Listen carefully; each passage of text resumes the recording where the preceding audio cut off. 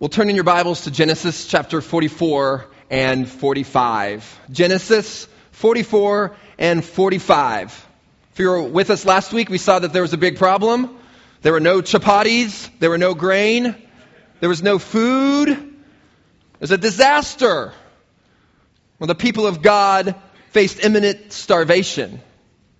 The people were hungry. They were dying physically, but they were also dying spiritually. The family is a mess. Brothers are murderers, liars, adulterers. They even sold their brother into slavery. The question we've been asking ourselves in this Joseph narrative is this: how is God going to bring about His promises? That's the issue, because God has made a promise to bring about a deliverer through the line of Abraham and Isaac and Jacob. But this family has no food, and they're an absolute wreck spiritually. Worldwide blessing is going to come through these people? Really? How is God going to do it? We saw some progress last week. The brothers go to Egypt to buy grain. Joseph's there. They don't know it yet. Joseph, through a series of tests, eventually asks Benjamin to come. Judah steps in with his dad. It takes full responsibility. The brothers begin to understand their guilt. There's a ray of hope. Well, that sets up this week's text nicely. In these chapters, we'll see three things. If you're taking notes, looks like the text could break up pretty simply into three things. Number one, a test. We'll see one big final test that Joseph gives to his brothers. Number two, a substitute. A substitute. And number three, a reconciliation. A test, a substitute, and then finally we'll see a reconciliation. Well, let's look first at the test. Like I said, this is the last of a series of tests. It's kind of the big one there at the end. Remember, we got 12 brothers. Joseph's been separated. Reuben is the oldest. The oldest one is supposed to lead, kind of take charge, but he doesn't act like it. He was never leading. His primary concern is for himself. He wasn't trying to protect Joseph back when they sold him into slavery. Sure, he didn't want to kill the boy right then, but he wanted to abandon him into a cistern. Remember that? That was almost a certain death of dehydration, exposure. He wasn't any better than his brothers. He says he planned to rescue his brother later, but he was just as guilty as the rest of them. Now, the brothers' plan of selling him into slavery was in reality better than Reuben's abandonment plan. Well, they sold him, and even after that, Reuben didn't lead the brothers to do what's right, to confess to their father. Reuben said nothing. He just listened to them. He was complicit in their deception. Now, 22 years later, Reuben is self-deceived. He could hardly contain himself when he told his brothers in last week's text, "I told you so. I told you. I told you it was going to end up badly." So what about today? What about now in this final test? Is Reuben finally going to step up? Will it be another brother? Will Judah continue his progress? Well, the brothers take Benjamin to get more grain. They pick up Simeon, who's been detained. And upon meeting Joseph, remember, there was a feast. But before they leave, Joseph gives them a final test to see if they've been changed. Look at verse 1, chapter 44.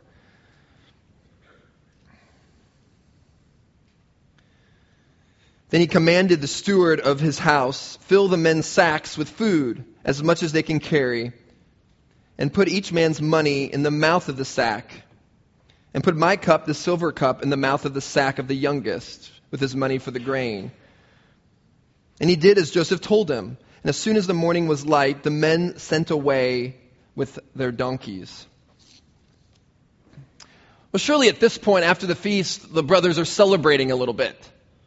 You know, they got plenty of grain, as much as they could carry. Simeon's back with them. They were able to get their brother, and nothing bad happened to Benjamin. Maybe there's some high fives, some laughter, a little pep to their step. But Joseph has his own silver cup secretly placed in Benjamin's bag.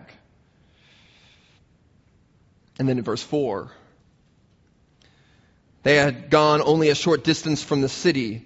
Now Joseph said to his steward, "Up, follow after the men, and when you overtake them, say to them, 'Why have you repaid evil for good? Is it not from this that my Lord drinks, and by this that he practices divination? You have done evil in doing this.'" Well, Joseph's men overtake them, accuse them of stealing. Verse 6, when he overtook them, he spoke to them these words. They, the brothers, said to him, "Why does my Lord speak such words as these? Far be it from your servants to do such a thing. Behold, the money that we found in the mouths of our sacks we brought back to you from the land of Canaan. How then could we steal silver or gold from your Lord's house?" Well, the brothers are arguing. Why would we steal? We would never do that. Remember, we even brought back to you the silver that we found in our sacks last time we left. Why take more silver? Why steal? We're honest men. We're good guys. And so they say in verse 9, "Whichever of your servants is found with it shall die, and we also will be my Lord's servants." Just so you know, this is not something you should say. This is like if a policeman pulls you over or stops you on the side of the road and says you were speeding. It's not a good idea to say, "Well, no, I wasn't.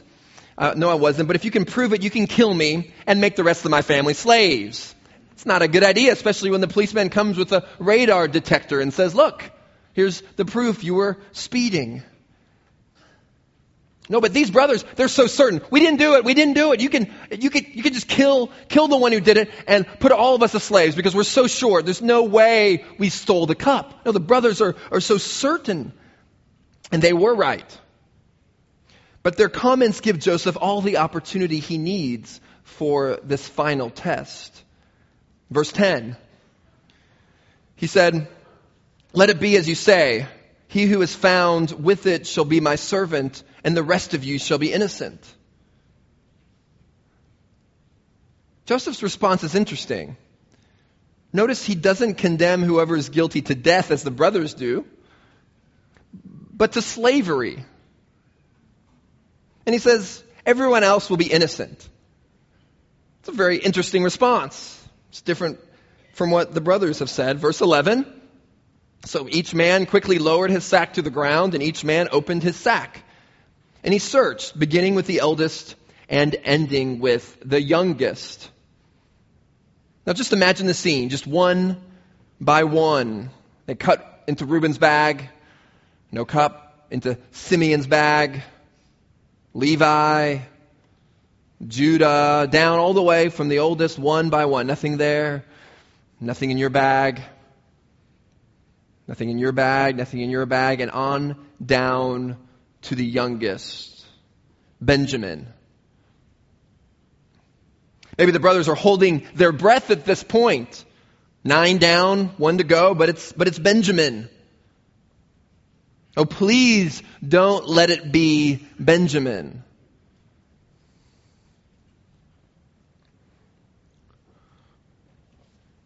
Well, and then the text says the cup was found in Benjamin's sack. At the sight of the cup, the brothers tore their clothes, and every man loaded his donkey, and they returned to the city. No, Benjamin, the youngest, he was accused of stealing the silver cup. Now, in their culture, tearing of your clothes meant that you were mourning a loss. You tore your clothes like that when someone died. And what they're saying is, if we don't bring Benjamin back home to Canaan to our father, Dad's going to die. Dad's going to die just like he said he was going to die if he loses his son. So someone is dead right now. They understood the ramifications of what was happening. Either Benjamin would be enslaved or killed. Dad won't make it alive. Well, here's the test. Their younger brother, the new favorite, is now in trouble.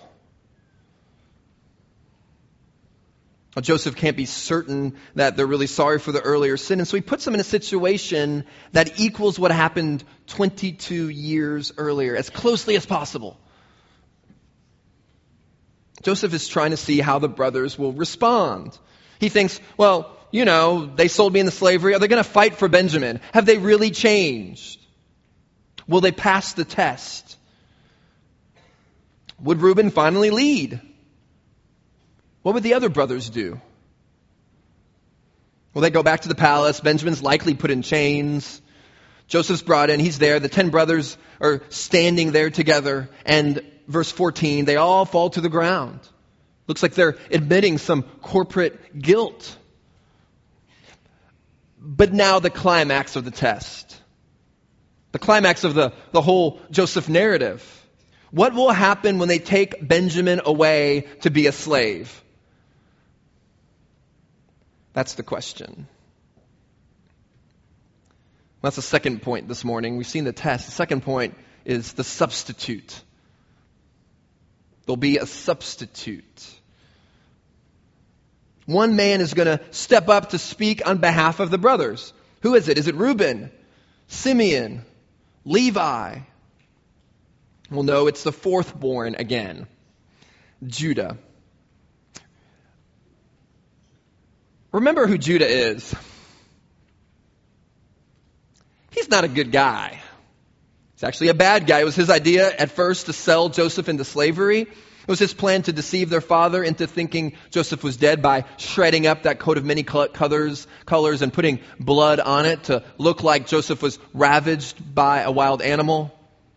Judah was a liar. He married a godless woman. His 2 sons were so evil that God took them in death instantly. Then after his wife died, he slept with a prostitute who was in fact his daughter-in-law, deceiving him. This guy is a mess. And that traitor, that liar, that adulterer, Judah steps forward and speaks. Verse 16. What shall we say to my Lord? What shall we speak? Or how can we clear ourselves? God has found out the guilt of your servants. Behold, we are my Lord's servants, both we and he also in whose hand the cup has been found. Not only does Judah not argue for their innocence, Judah says, hey, we're all guilty, all of us. Not just Benjamin. All 11 of us. And Joseph says, that's ridiculous. He says in verse 17, far be it from me that I should do so. No, only the man in whose hand the cup was found shall be my servant. But as for you, go up in peace to your father. Joseph says, that's crazy. You're not all guilty. I'm not going to take all of you into slavery, just Benjamin. He stole it. The rest of you, you can just go on back to your father's house in peace. Go live the rest of your life. You got your whole life ahead of you. It's just your brother. So what are the brothers going to do? They sold Joseph into slavery. Will they leave Benjamin to be a slave? Makes sense, right? They've done it before. Get rid of daddy's favorite for a second time. It would be easy. It looks like Benjamin did steal the cup. The second in command of Egypt, Joseph, is calling the shots. They've already left a brother behind. The scenario is almost too good to be true. I mean, if you're a bunch of treacherous, lying, murderous brothers, and Joseph hands you this opportunity on a silver platter, I mean, the brothers can go free. They can be free of favorite brother 2.0 and just leave him. But instead, Judah gives one of the most heartfelt speeches in all of Scripture. It's the longest speech in Genesis, one of the most passionate speeches in all of Scripture. Just picture the scene for a moment, that 10 brothers probably lined up, one next to another. Benjamin probably already taken there to the side and in chains, arrested because he stole the cup. There's Joseph. They don't know it's Joseph yet, but Joseph's there in his Egyptian clothing, standing in front of them. The prime minister, the governor, the one with all the power. And Judah, the traitor. Judah, the liar. Judah, the adulterer. Says these words, verse 18.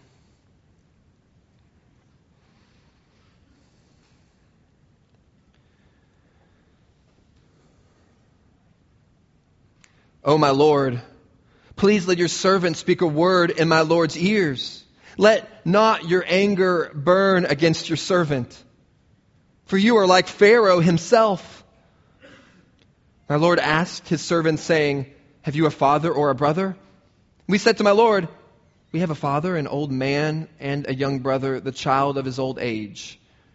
His brother is dead, and he alone is left of his mother's children, and his father loves him. Then you said to your servants, bring him down to me, that I may set my eyes on him. We said to my Lord, the boy cannot leave his father, for if he should leave his father would die.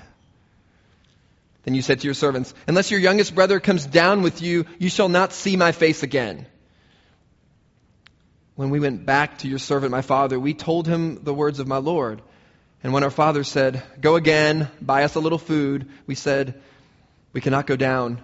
If our youngest brother goes with us, then we will go down. For we cannot see the man's face unless our youngest brother is with us. Then your servant, my father, said to us, you know that my wife bore me 2 sons. One left me, and I said, surely he has been torn to pieces, and I have never seen him since. If you take this one also from me, and harm happens to him, you will bring down my gray hairs in evil to Sheol. Now therefore, as soon as I come to your servant my father, and the boy is not with us, then as his life is bound up in the boy's life, as soon as he sees that the boy is not with us, he will die.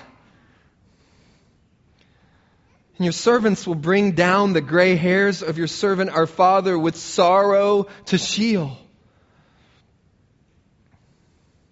For your servant became a pledge of safety for the boy to my father, saying, if I do not bring him back to you, then I shall bear the blame before my father all my life. Now therefore, please let your servant remain instead of the boy as a servant to my Lord, and let the boy go back with his brothers. For how can I go back to my father if the boy is not with me? I fear to see the evil that would find my father.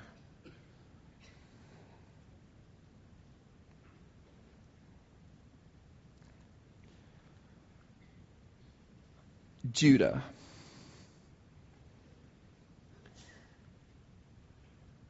The lying adulterer, traitor, gives us the most heart-melting speech we could read. Judah begs for the life of his brother for the sake of his father. 14 times Judah mentions his father. I mean, who's Judah thinking about in the speech?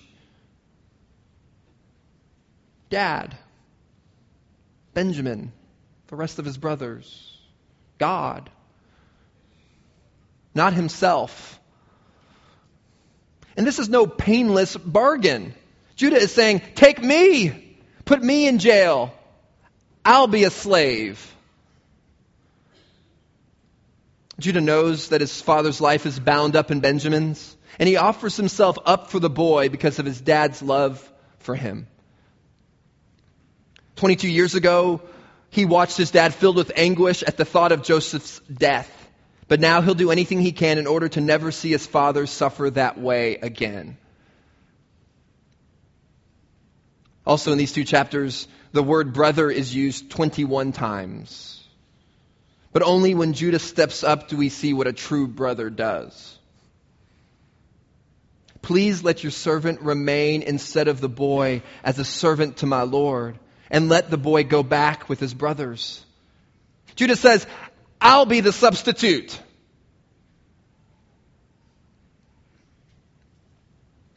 Now this is different from a substitute teacher who takes the place of a full-time teacher for one day.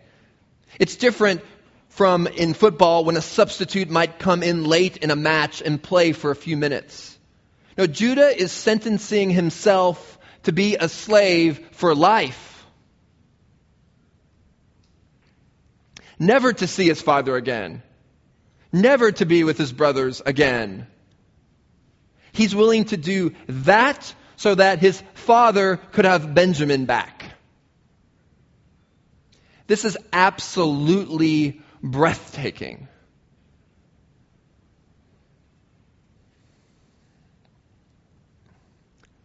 If you're going to put one of us in slavery, let it be me.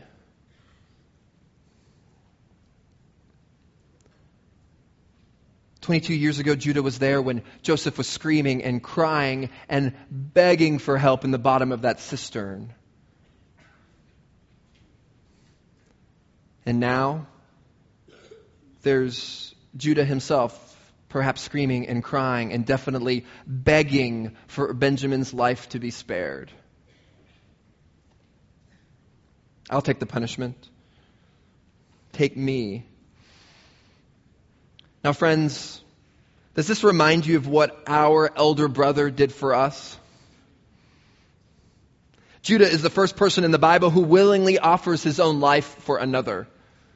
But his descendant, the one who would indeed come from his line, Jesus, would offer himself as a sacrifice and a substitute for his people. This Messiah would be known as the Lion of the tribe of Judah. Judah prefigures what Jesus would do for us. He says, take my life for his. Take me instead. No, we need this ultimate substitute because the bad news for all of us is that every single one of us has sinned against God. But for the Christian, the good news is that Jesus, God in the flesh, God came to us, endured God's own wrath in our place, shedding his blood on the cross as a payment for our sins. Christ was our substitute. And Judah here is providing himself as a substitute. Well, the question in our text, though, is how is Joseph going to respond? They're face to face. He's been testing them for a period of perhaps 2 years, concealing his identity. And now we're here at the apex of the narrative. What will this offer of substitution accomplish? Well, that's the third point this morning. We've seen a test. We've seen Judah provide himself as a substitute. And finally, third, we'll see a reconciliation. Well, this substitute does a lot. We'll see a reconciliation. Chapter 45, verse 1. Then Joseph could not control himself before all those who stood by him. He cried, "Make everyone go out from me." Joseph just loses it. He can't take it. He weeps. He kicks his attendants out so they don't see him, so they don't hear him. But it doesn't matter because he cries so loudly, the whole household hears it. He's crying hysterically at this point. 22 years of emotions, they're just pouring out. The fear, the betrayal, the anger, the sadness, the loss. 22 years just flooding out of him right then. Everyone hears it.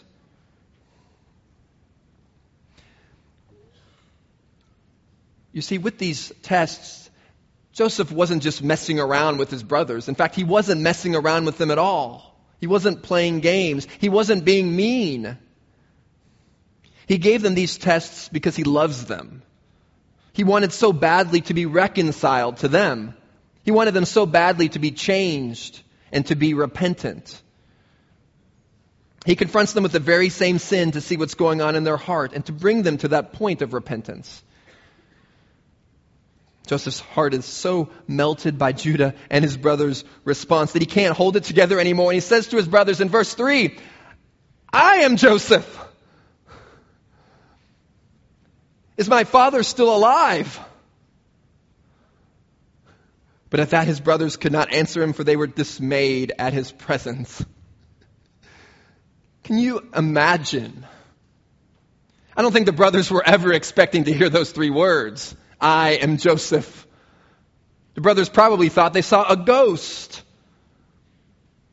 That word dismayed actually has the idea of a paralyzing fear that you would sometimes experience in war when you feel like your enemy is about to capture you. It was sheer terror. Wait, what? You're Joseph? Wait a minute. What? They could never have imagined. Joseph?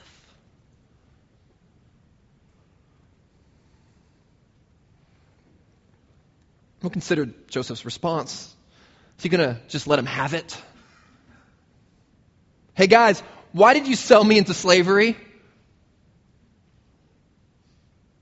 Would he just pester them with 20 questions? Play that game for a few moments? Would he accuse them? Would he reveal any bitterness? Hey guys, why didn't you listen to my begging? Why did you sell me? That was mean. Do you remember me crying out? But the first thing out of Joseph's mouth, hey guys, how's Dad? How's he doing? Is he alive? Is he well? The brothers are just terrified. They couldn't say anything. Joseph breaks the awkward silence. He says, okay guys, come near to me. Come near to me, please. And they came near and he said, I'm your brother, Joseph. I really am. It's me, the one you sold into slavery. Joseph calls him close. That must have been scary. The brothers are thinking, oh, what's he going to do? Must have had a little sick feeling in their stomachs as they came close. But Joseph was just confirming his identity. He was saying, hey, it really is me. I was back then with you when you sold me into slavery. That was me. Before they could be too alarmed, Joseph graciously keeps talking. The brothers are still silent.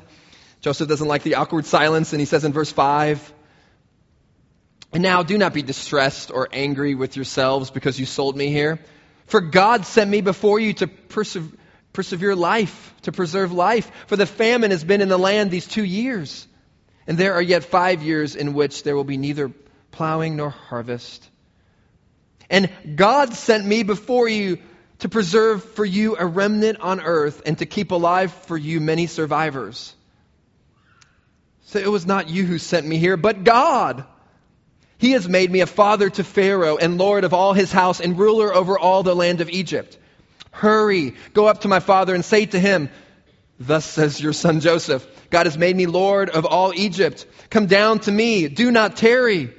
You shall dwell in the land of Goshen, and you shall be near to me, you and your children and your children's children and your flocks, your herds, and all that you have. There I will provide for you. For there are yet 5 years of famine to come, so that you and your household and all that you have do not come to poverty. And now your eyes see, and the eyes of my brother Benjamin see, that it is my mouth that speaks to you. You must tell my father of all my honor in Egypt and all that you've seen. Hurry and bring my father down here. And then after all of that, he fell upon his brother Benjamin's neck and wept. And Benjamin wept upon his neck.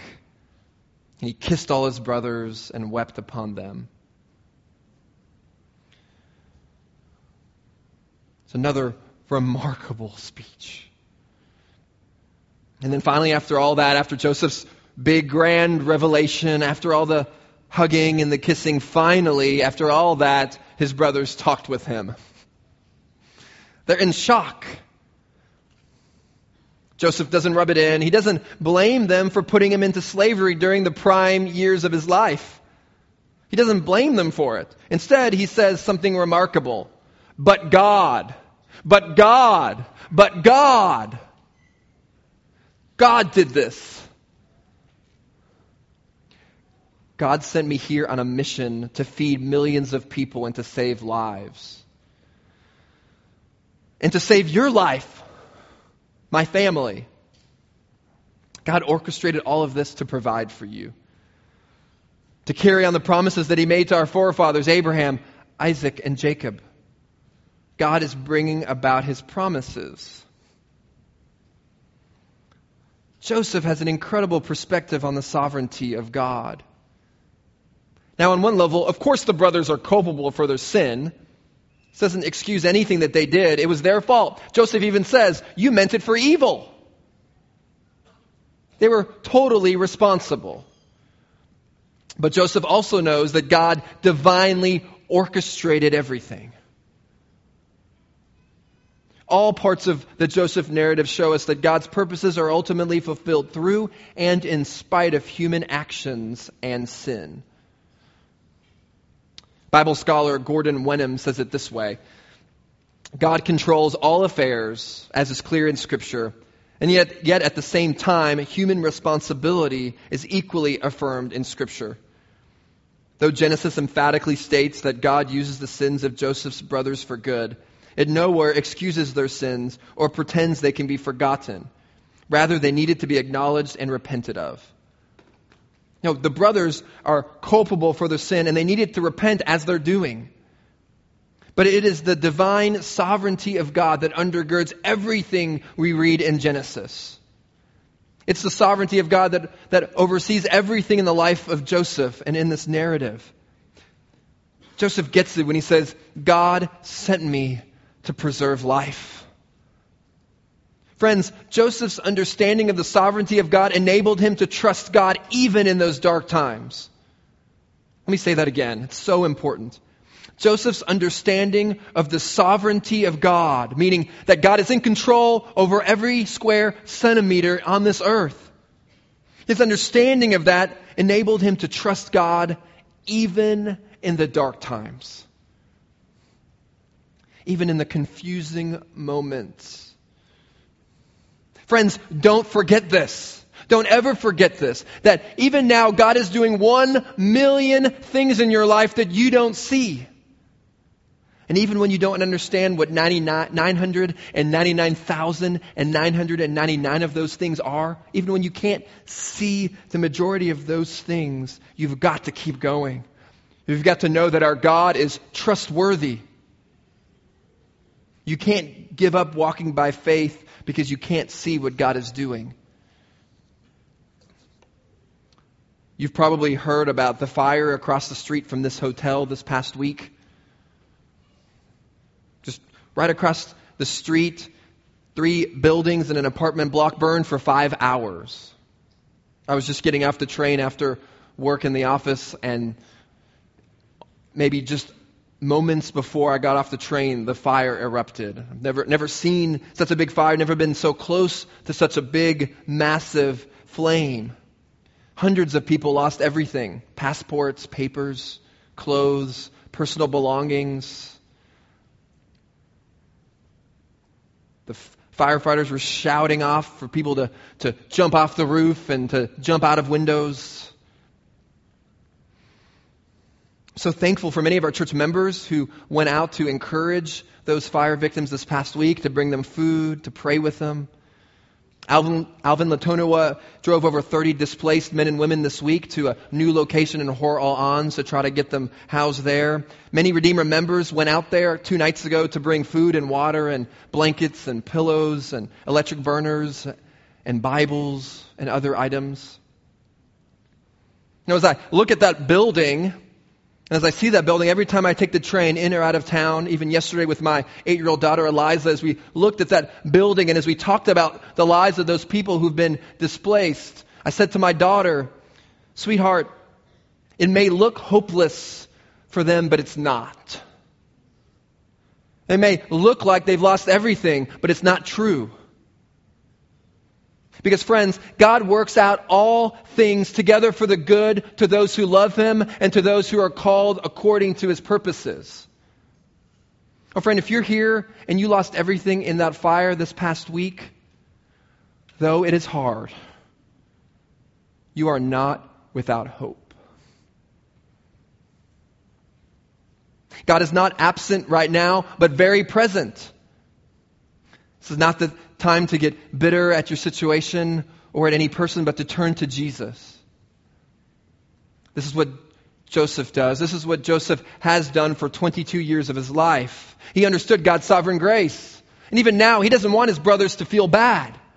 Now, I'll be honest. In my flesh, when people hurt me, when people deceive me, when my feelings are hurt, I want them to know about it. I want to rub it in, even just a little bit. I want them to know just a little taste of the pain I went through. That's my initial fleshly response. But Joseph's response is the right one. Seeing God's hand over everything, seeing the sovereignty of God, keeps us from getting bitter at anyone. It keeps us from lashing out in anger at a difficult boss or a workmate. Understanding the sovereignty of God allows us to be patient with difficult friendships. It keeps us persevering in the most difficult physical pain and anguish. And when a fire burns up all of our belongings and we lose everything, the sovereignty of God is the comfort we need to know that God is not a distant God, but that God is with us. That He's never far away. Or maybe you're here and you've sinned so badly, you don't think you can be forgiven. You think because of what you've done, God really is distant. Maybe you're despairing over bad choices. Maybe you're torn up by grief or remorse. You think you're beyond reconciliation to God. But even in our bad choices, God is working. God's hand directs through all our guilt and all our sin. Understanding our sinfulness shouldn't lead us to run from God, but to run to God. Understanding the depth of our sin should not leave us feeling separated from God, but it should lead us to run as fast as we can to a God who could forgive us and to a God who could reconcile us to Him. It should drive us to repentance and gratitude for His great grace. Sins confessed bring about reconciliation. So friend, if you're here this morning and you're engulfed in some unrepentant sin, doesn't matter what it is. You've seen in this chapters in Genesis, murder, lying, adultery, you name it, these brothers were involved in it. And so friend, it doesn't matter what sin you've been engulfed in, whatever it is, run to God. Run to Him. Ask forgiveness from God. Ask forgiveness from anyone that you've sinned against. I urge you to do it today and to enjoy reconciliation with our Almighty God. That's what's happening here in our text. Joseph and his brothers, 22 years later, reconciled. The brothers are given a place to live in Egypt, and Pharaoh even gets word of it, and he wants to give Joseph's family the best of everything. He even offers better than what Joseph has offered. He says, give your brothers and your father the very best. Joseph gives them new clothes. I love this.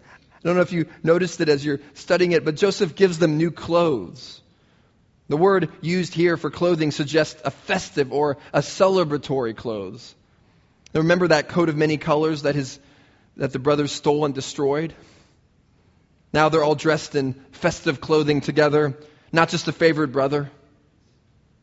Maybe this is another sign of reconciliation, I don't know, but I love that picture of Joseph giving his brothers clothes. And then Joseph sends them on their way, but not without a rather humorous instruction in verse 24. Then he sent his brothers away, and as they departed, he said to them, do not quarrel on the way. Joseph knows his brothers, doesn't he? Hey guys, on the way back, don't fight. Don't get into any trouble. Come on guys, be nice to each other. I know how you are. Now in all seriousness, maybe he said that so they wouldn't put blame on each other. They wouldn't argue about what happened. They sure had a lot to talk about on the way home, didn't they? Remember, they've lied to their father for 22 years. What must this trip home have been like? Well, guys, there's some good news to tell Dad. How are we going to tell Dad?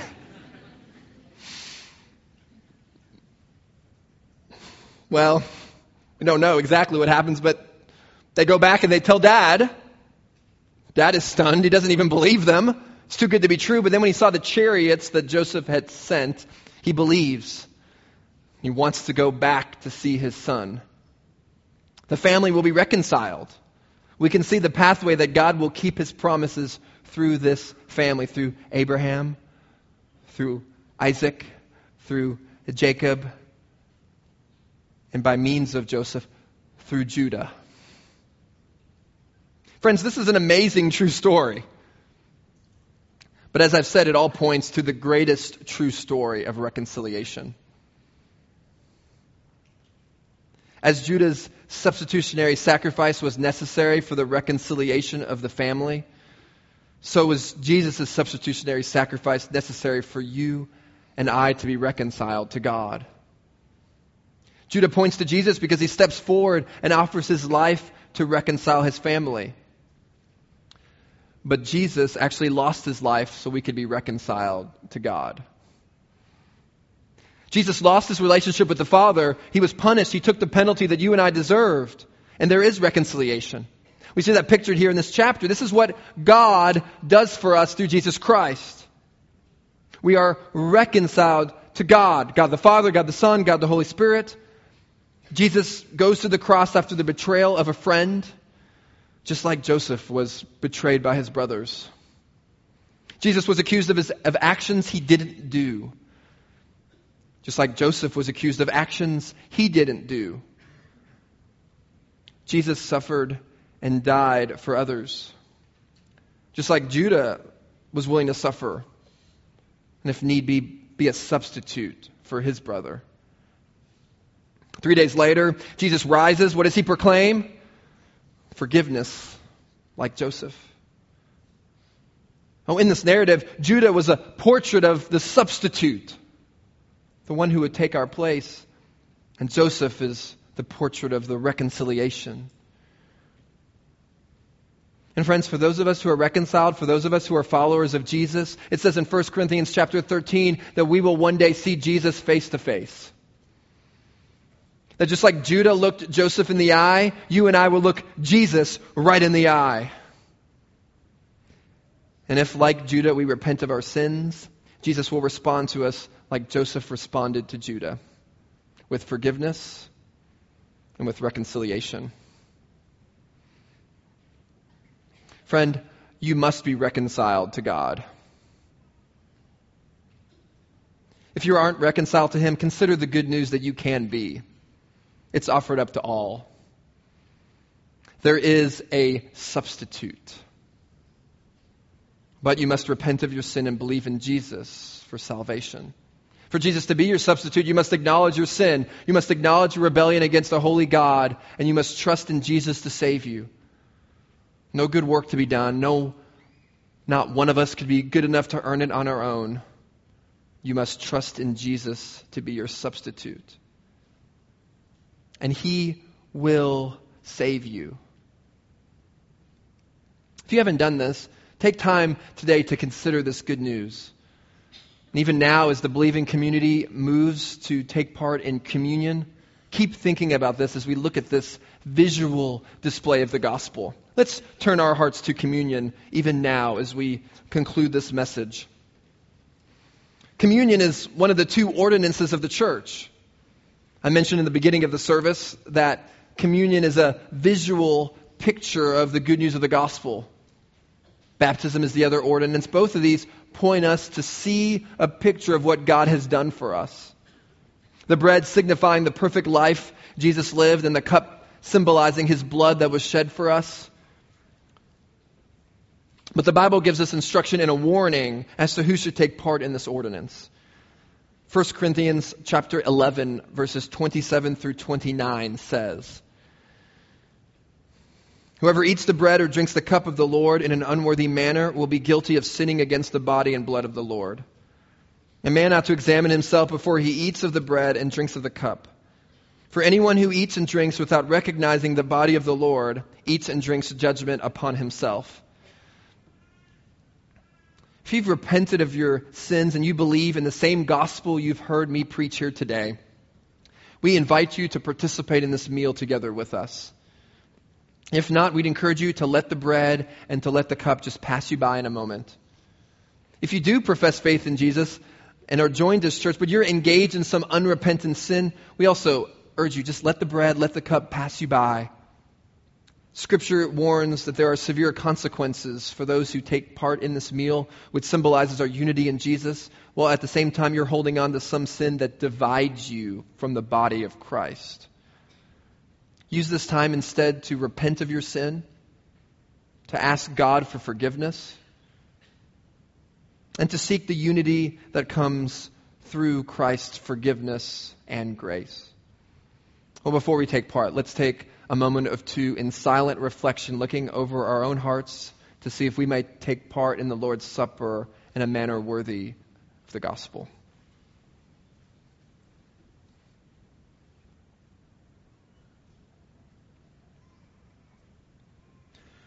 As the musicians head to the front and the servers to the back, let's go to our God in prayer. Let's pray.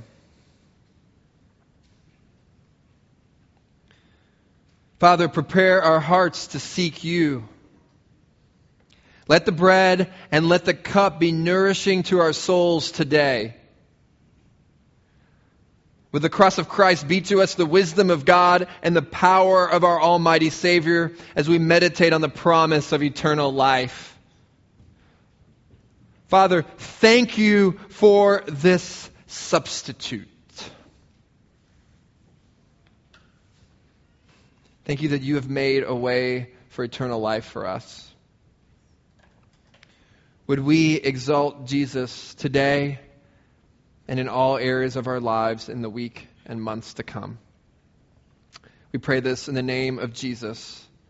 Amen.